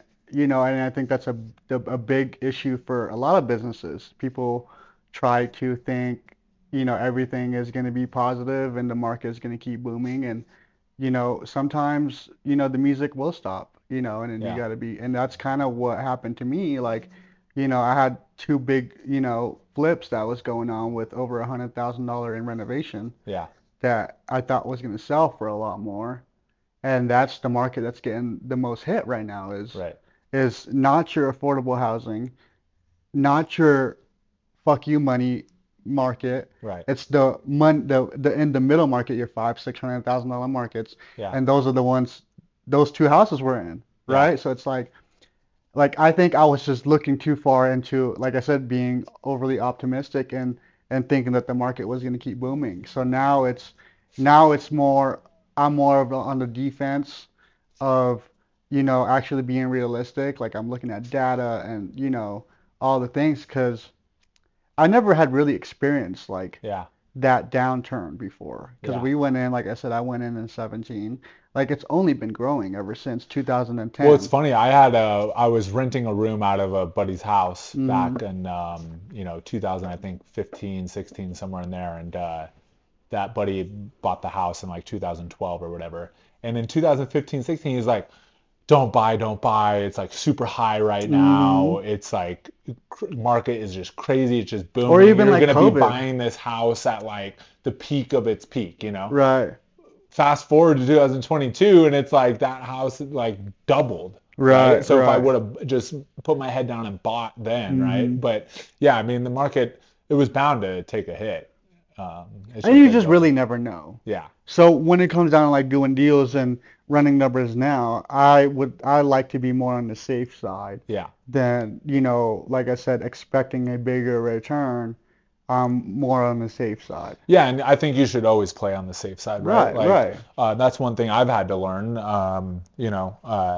Even in my W-2 job, right? Mm-hmm. I'm playing on the safe side of like, am I going to hit quota or not? I have to like accept reality that might just not be the case, Right, and so right. what does that look like for me and my personal finances, Whereas like I went gung-ho into the job thinking like, oh, I'm going to blow quota out by like 200%, right? And while there's maybe some paths to do so, it's just, my point is like, you know, you learn to play conservatively after the fact of like getting hit, right? Yeah. And so, but I think that's a good thing, right?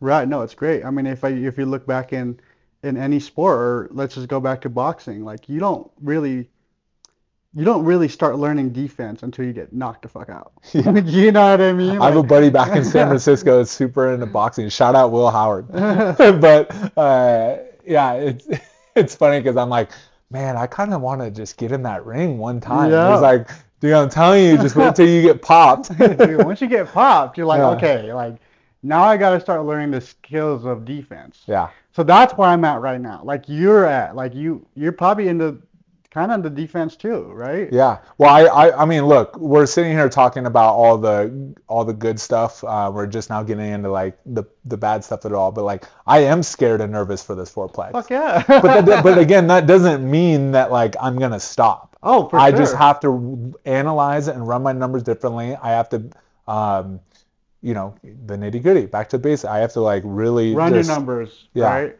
What's that one saying? When opinions and people meet, or something like that. Yeah, I know exactly what you're talking about. Math always wins. Yeah. Math always wins. So Yeah. run your numbers 3 times. Yeah.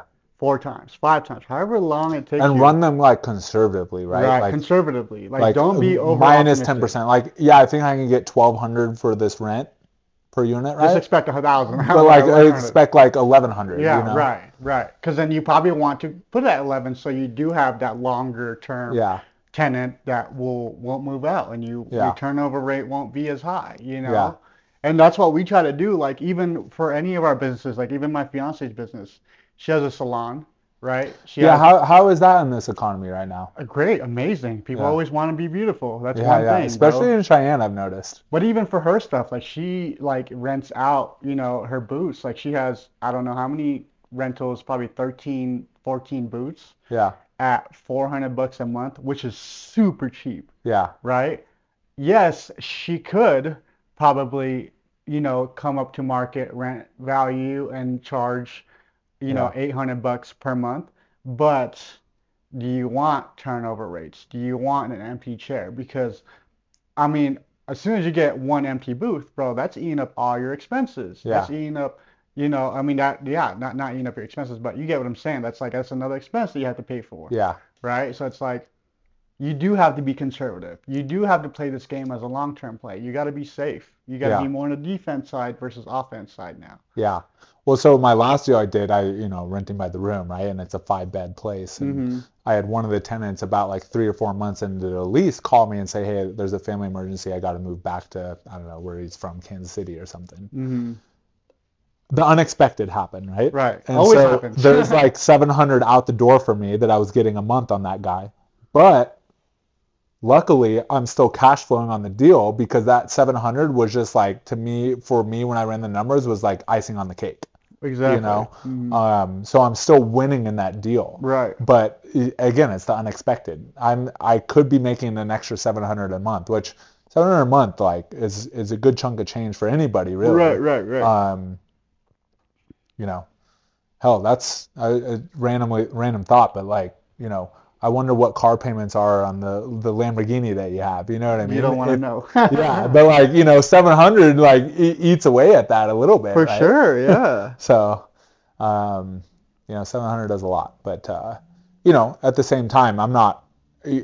That's why I do the long-term play, the long game. And that's hold. what it should be. Like I think businesses do. Yeah. You see them all the time. Like how many businesses I've seen since I've been flipping houses that came up, boomed, they're gone. Yeah. Dude, like plumbers and electricians and contractors and, you know, boomed and they're gone now. You know, there's one guy here that I started seeing everywhere, bro. His signs was everywhere, like For what? just construction. It was a construction business, and he had like at one point I think he had like excavators and like 15 brand new trucks, and that guy's gone now. He's like bankrupt. He's like, dude, he like played offense too much and not enough defense. Yeah. You know what I mean? And that's what's a lot. They're just so focused on expansion and growth that they don't look back and, play defense. And to the point of like keep going, right? Like you can't play defense unless you're playing offense. Right. So like, but you also got to know when to strike. Right. A lot of like I said, I'd like boxing because I box too. So it's like a lot of the times when you're like Mayweather, right? Yeah. Same thing. Like he's just defending the whole time and then strikes, right? Same thing with business. Defend, strike, opportunity, strike. Grab that shit. As soon as you see an opening, pop, get it. You know what I mean? So it's like. So I have a buddy out in San Francisco who stopped. He was grabbing friends and family money and buying multifamily deals. I believe the last one he bought was in like Texas. Mm-hmm. He bought one in, I think it was Kansas City or Indiana or somewhere. But anyway, he stopped buying real estate, and what he's actually buying now is he's buying up these like I think the last company he bought was a tax company, like a CPA, like a tax firm. Okay. And just an interesting strategy. He's just getting himself out of real estate, kind of holding what he has, putting himself back on the sideline of real estate, letting this wave ride out. But he's not stopping. He's just putting his money into other things. And so for this, he's putting it into like, I think he owns like a commercial cleaning business, a tax firm, things that are kind of passive for him. He doesn't really need to know the business that well. He doesn't need to know tax laws. He'll hire somebody that manages that firm and knows those, right? But that business is cash flowing for him because for whatever reason, this is where I don't know. The tax firms are booming right now. Booming. So because people are trying to play defense now. Yeah. So that's a move where he played defense by getting out of holding on to his real estate, not pumping more money into real estate, but playing offense by continuing to put his money in other things, and so I think you should have your money in play. And a play can be being liquid, but you're being liquid and you're to waiting, buy more. Yeah. To buy better opportunities. Right. Because I know they're coming. Right. Oh, they're definitely coming. Dude, I'm seeing houses, like I said, that one with the barber, barber. Yeah. Dude, this house sold for $675. I think we're paying like $620. Literally, it just sold like 6 months ago. Yeah. Military. $675 it sold for. We're buying for like $625. Yeah. At a 4% interest rate. Zero money. Wild. Crazy, bro. Yeah. That's wild. $3,000 payment. Yeah. Crazy, bro. You know what I mean? There's going to be opportunities like that everywhere, right? Yeah. But you got to be open for it. You got to be ready for it when it comes your way. Totally. And that's the last thing I want to be in right now is, seeing an opportunity in January, February and not being able to take action because I don't have the capabilities to. Right. No, that's definitely, I think, smart is just keeping yourself like eye on the prize, like you got to continue to look because as soon as you stop, those deals will go to somebody else. Mm-hmm. Like you said, speaking of, you have like 4, you said, competitors in town that do wholesale deals. Yep. Yeah. Do you talk with them or you all the time? Yeah. Are they still struggling too? We call each other all the time. Yeah. Like, what are you doing, man? What deals are you doing? Yeah. A lot of them are like, the ones that are just continuing marketing, they're still doing fine, yeah. So is Casey one of those 4? Actually, I've done, I think, one deal with him. Yeah. He was the end buyer for that Laramie deal I talked about with the Utah guys. Okay. He was the end buyer for that deal, and I think we had, I don't know what it was. I think we had sold it to Casey for like 170, and we picked it up for like 120. Okay. Something crazy like that. But he ended up being the end buyer for me for that deal. But no, other than that deal, I've never done a deal with KC, but I know he's still very active on the real estate marketing stuff. Yeah, I've because he's out of state as well. So when I think he's like Texas or something. Yeah, Houston. But when I come into town, I kind of let him know and I kind of help him out with a few things here and there, whether that be like showing houses. Here? Yeah. Oh, nice. Cool. So I've seen a few of his deals. Yeah. Does he have a lot in Cheyenne? I can't speak on that just simply because like I don't know the nitty gritty of his business. I just know he does between here, Laramie, and then I think he's trying to get over into Casper. Yeah, that, but also I think like Montana a little bit, if I'm not mistaken. Oh yeah, I did see him in Montana. Yeah. He's at Bigger Pockets I saw on social media right now. Oh, is he? Yeah. You do learn a lot on those, bro, because like there was this one not class, but one session, and they talked about underwriting and raising capital and raising Right. funds. That was And that's what I'm talking about, underwriting, That was right? cool, Like yeah. I want to That hear was as an cool. audience, I want to hear like how they do it. how are you writing and putting these deals together, right? Because like this guy Nick that I was mentioning, he's raising a bunch of money, right? Well, how are you writing in these deals? Like, okay, I get 200,000 from this person, 200,000 from this person, but then I get like 100,000 from that person. I get like 50,000 from that person. Throw all this money together into this deal. How am I formulating? Just the amount of the investment they put in, I would think, right? Yeah, I'm sure it's pretty simple, but it's Right. just the lack of like I haven't seen it done yet. I haven't visually seen it. I haven't tried to put it together on paper myself, but I just need somebody to kind of, and maybe this is selfish and personal towards me, but I'm sure there's somebody else out there that wants to hear how are you guys pooling this money together, distributing those returns, writing those terms for that person. You know, if I go and borrow your money, how am I formulating that contract? What do those terms look like? You know, the terms of the deal, because terms are all negotiable. Right. You can do terms in so many different ways. Right. Even with banks, right? People ask me to like, how did you get 4% in a market where like rates are at 7%? You know, you can buy down rates. You can negotiate rates. I'm sure your bank that you work with gives you phenomenal rates because of the amount of deals you're bringing in. I wish. I wish. Come on, bank. Nope, they're in the. They're not cutting you at least like a 0.25%. They don't need better to. rate? It's either that or nothing. You don't get nothing. Really? Banks are strict right now, man. Because I know, I'm not going to name names on this because that's their personal information, but I know other investors that because of the volume of deals they're doing, the bank is giving them, we're not talking a full 2%, right? Right. We're talking like maybe 0.5 Half, at best, maybe right? half, yeah. But nonetheless, that's still better than Yeah, current rates. it's better, yeah. I guess I don't really use traditional banks, so That's only true. if I just either refi or, That's true. yeah. Yeah. But a lot of my stuff is still private money and, Yeah. and my own money, so. How are you finding your end buyers? Through just throwing it on the market? Honestly, Or- bro, like right now, it's just my network. Yeah. You know, I only have like 5, 6 Are the people. end buyers investors? Oh, yeah. Most of the time? Most of them are buy and holds. Yeah. Yep. And those buy and hold guys, are those here in town or are Here they? in town, yep. Yeah. Yep. No one really out of town. Yeah. Yeah, mostly people local. Yeah. Do you meet them just through like your personal brand or? Just doing deals. Yeah, man. yeah. I think doing deals in a small town, you start figuring out who's actually doing deals Yeah. and who is the players and who's not the players. Right. Right. So these guys I've kind of cherry picked of the best players in town and the Yeah. ones that can make actions pretty quick.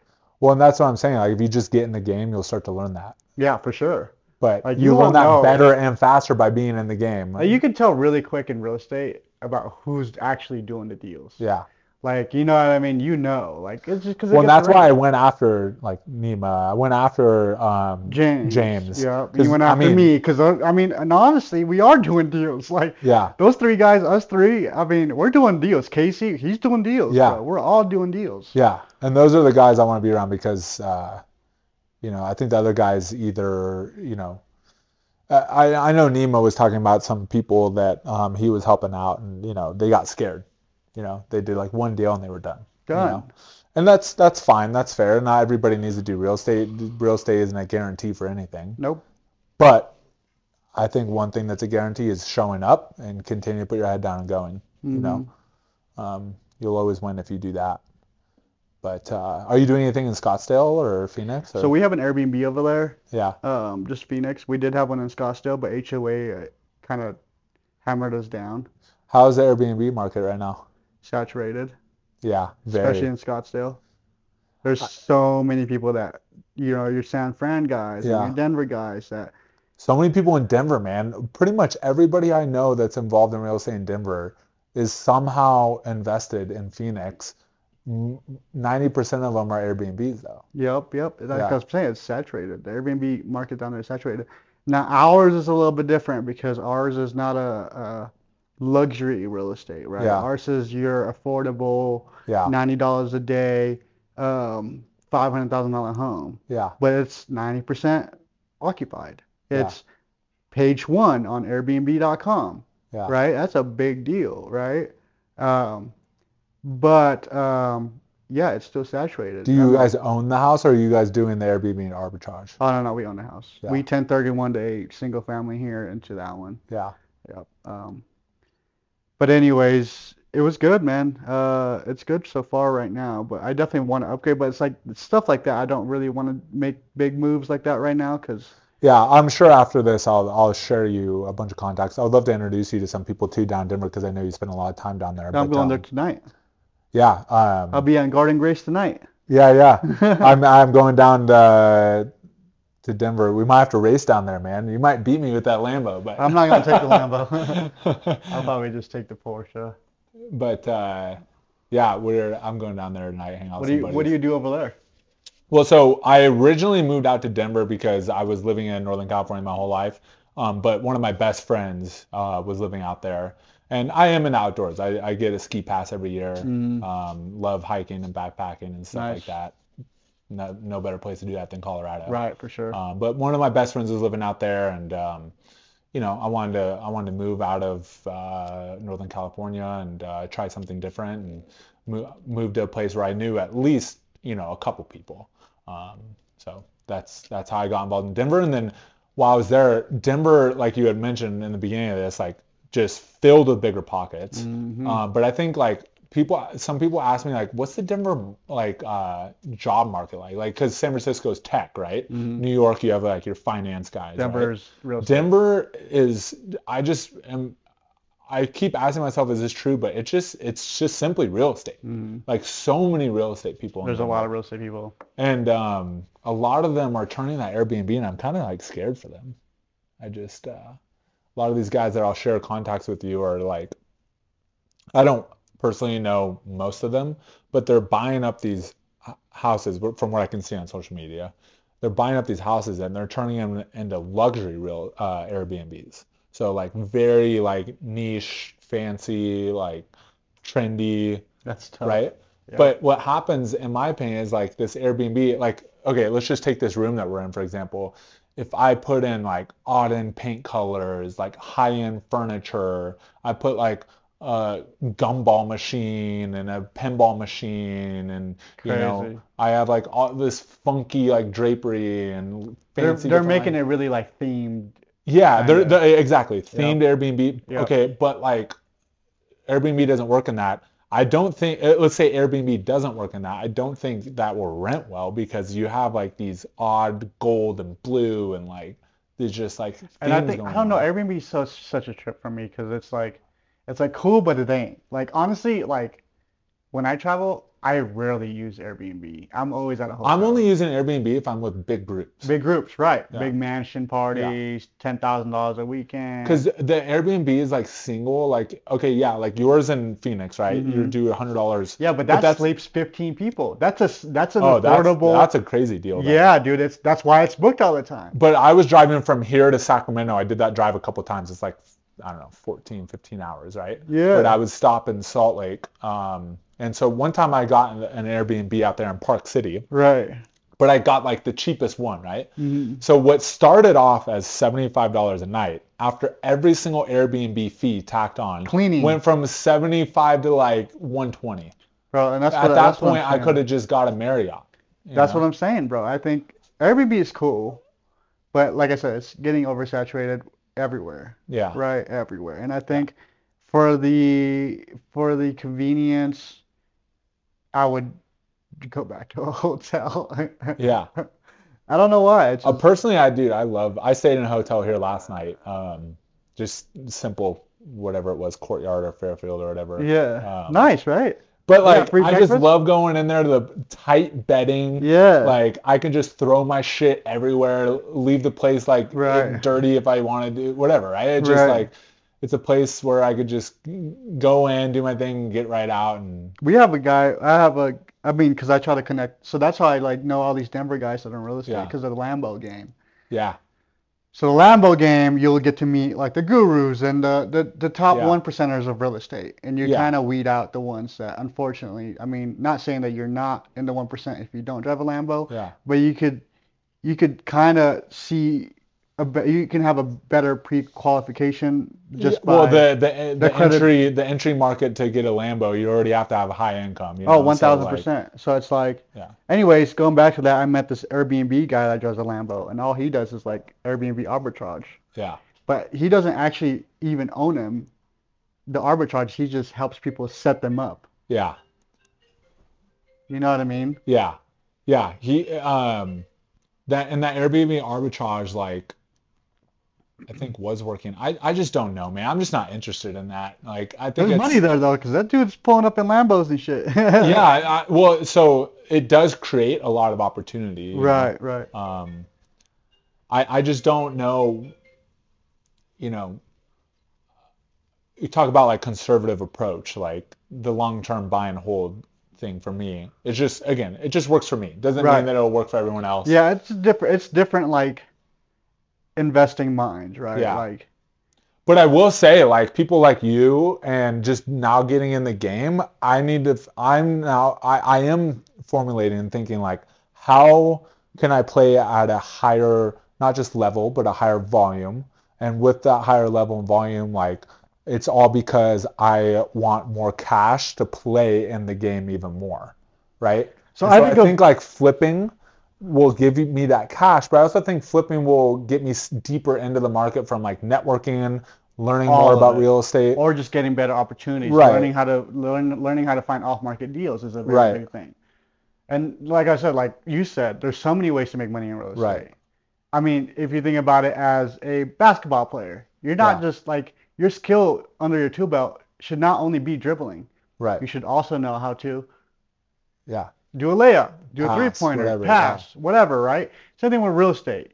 If you're only doing rentals, I mean, yes, it's great, but what's yeah, your other tools under your belt, bro? right. Like, do you know how to find off-market deals? When I Do think like you, at your stage too, like with what you're doing, it actually gives you exposure to even better long-term and buy and hold deals. that's why I picked wholesaling, Yeah, because wholesaling is ultimately just the art of finding good deals, yeah, right? Finding off-market deals, learning how to run numbers and underwrite them, and just better yeah, opportunities in general. So you do get to cherry pick yeah, which ones you want. Like all of our rentals, we have zero of our own money into them.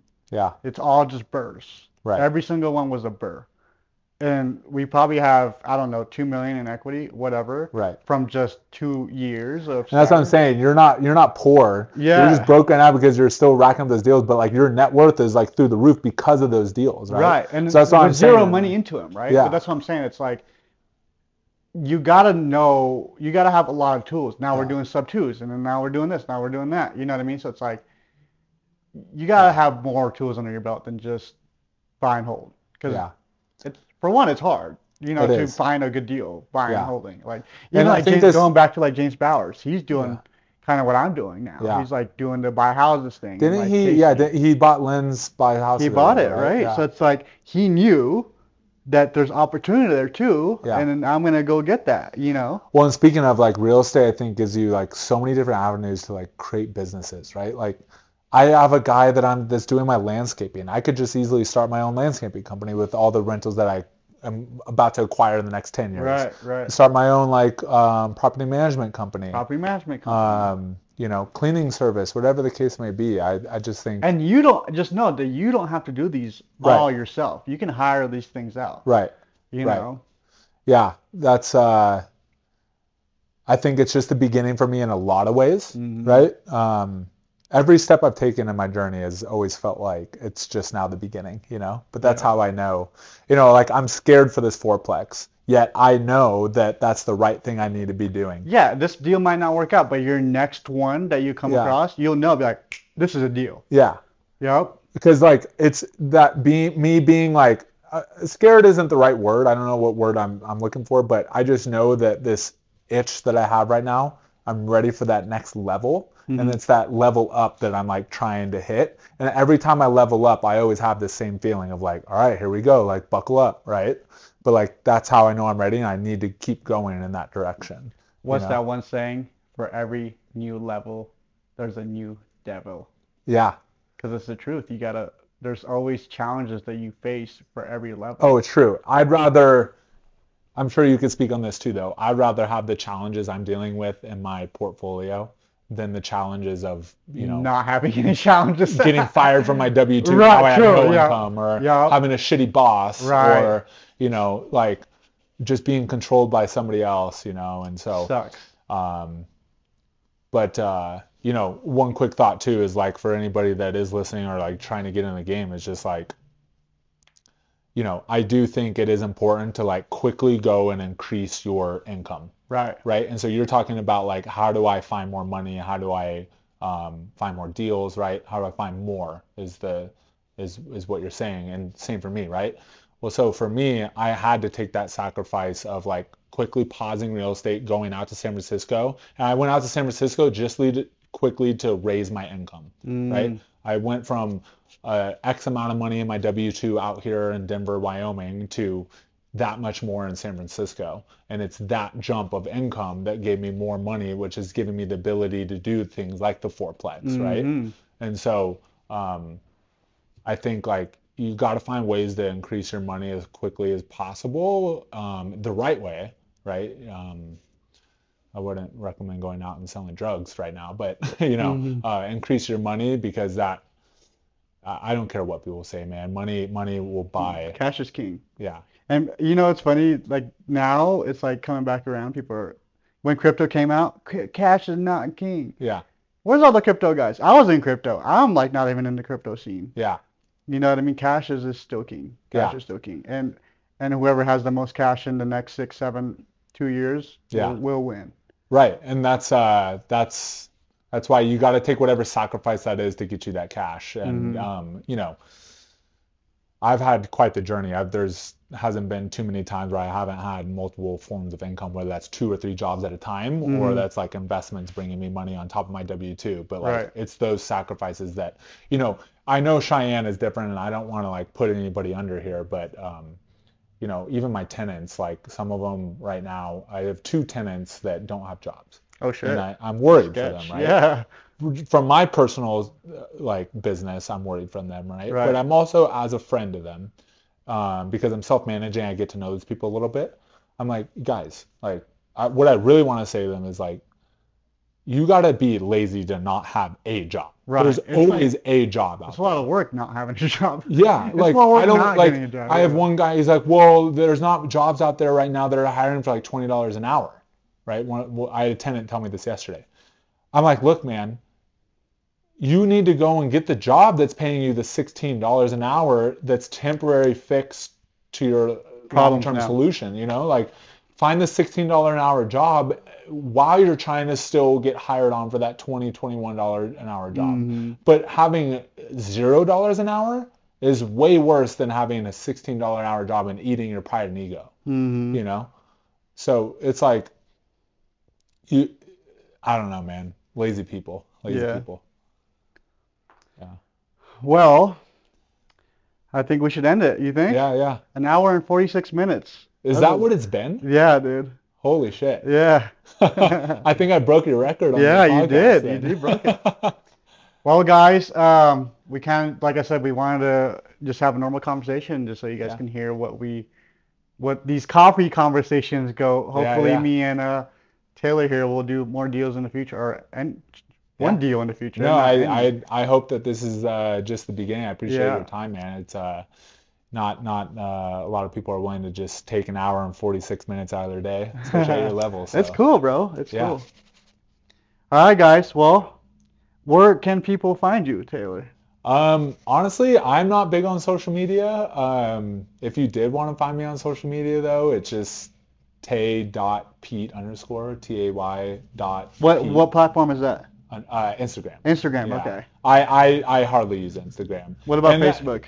Facebook, Taylor Peterson. I'm on LinkedIn as well. LinkedIn is a whole nother animal. I literally just logged into LinkedIn the other day. Oh, I'm like, damn, I recommend it, man. LinkedIn, I think, is, especially in this economy right now with the job market. But that aside, too, LinkedIn is actually becoming a social media platform. I know, dude. People were getting like 300, 400 likes on LinkedIn. I'm like, what the hell is going on? Also, I think like for like networking for you and raising money or something like that, or doing partner deals, like on LinkedIn, the basics of LinkedIn, the mass majority of people right now are people that have high income jobs or are looking for high income jobs, right? So those people, a lot of, directors, VPs, executives of big tech companies or something like that, I don't know if this works for people. I'm assuming it does, but, connecting with them and, because those guys, they don't know real estate. They also don't have the time for real estate, but they have a bunch of money and love investing. So, Doctors, lawyers. yeah, so like connecting with them. So what's your name on LinkedIn? Yeah, just Taylor Peterson. Taylor Peterson. Peterson. Okay. And then Instagram again? Yeah, Tay.Pete_PETE_.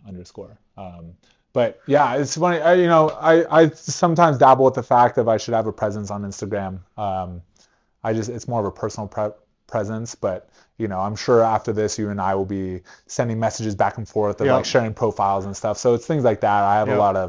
I get a lot of my information and knowledge off of Instagram, so I'm more than happy to connect other people. There's a lot of good things and bad things on there. Yeah. Is there any place that, people don't know of about you that they could find you? Or I know we talked a lot about me. Yeah, pretty much just LinkedIn. Like I'm not on LinkedIn, but I'm pretty active on Facebook, Instagram, and the podcast too. Do you have any kind of like consulting or coaching services? I do just for my private people, like my close friends. Yeah. I'll do coaching and stuff, but it's not out to the public right now. Yeah. Yeah. Good. Well, hey, I appreciate your time. Yes, sir. Thank you for coming on, man. I appreciate your time too. Yeah. Definitely. Shout out Adrian. Shout out Cheyenne. All right, guys. Thank you all for listening. And if you made it this far, I truly appreciate you guys because that was a long time. Yeah, that was, man. I don't know if you need to chop this up into two, but if you made it this far, then take the action and get in the game. Yep. And to also share this on your Instagram post or something. Or story. We will.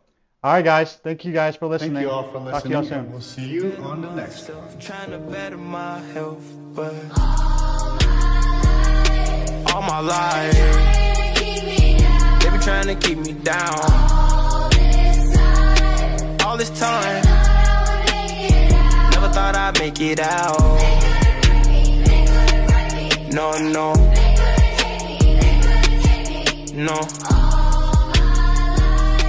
All my life.